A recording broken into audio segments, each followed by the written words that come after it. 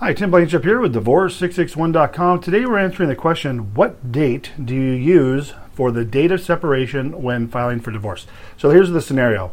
I will start a divorce case for someone, and we have a worksheet for that, or you can even start online at Divorce661.com, and there's a questionnaire, and one of the questions is date of marriage, of course, and the other is date of separation. And probably at least half the time, the comment I get is, Tim, we're not legally separated, we're still living together. And that's totally fine. That's not what we're asking for.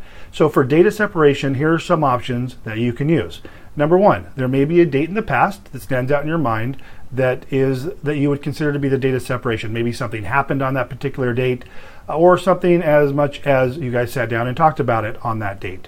Perhaps you started sleeping on a couch or in a different room on a specific date. Those are all valid dates of separation. Maybe a day you moved out of the family residence or the home you guys lived in together. That would be another valid date. If there is no other date in mind, and say you guys are very amicable and you've just talked about it and you've just called me and we're getting the ball rolling, then using the date of filing is a date of separation. You have to have a date of separation when you file your petition. You cannot leave it blank. It'll be rejected. They won't reject it, but it'll be cause for your divorce case to be rejected when you turn in your judgment. So make sure you have both a date of marriage and a date of separation. And if there's no previous date in the past that makes sense, then you just use the date of filing as your date of separation. Tim Blankenship, Divorce661.com. Hope you're having a great day. If you need any help, please give me a call, 661-281-0266, and take care.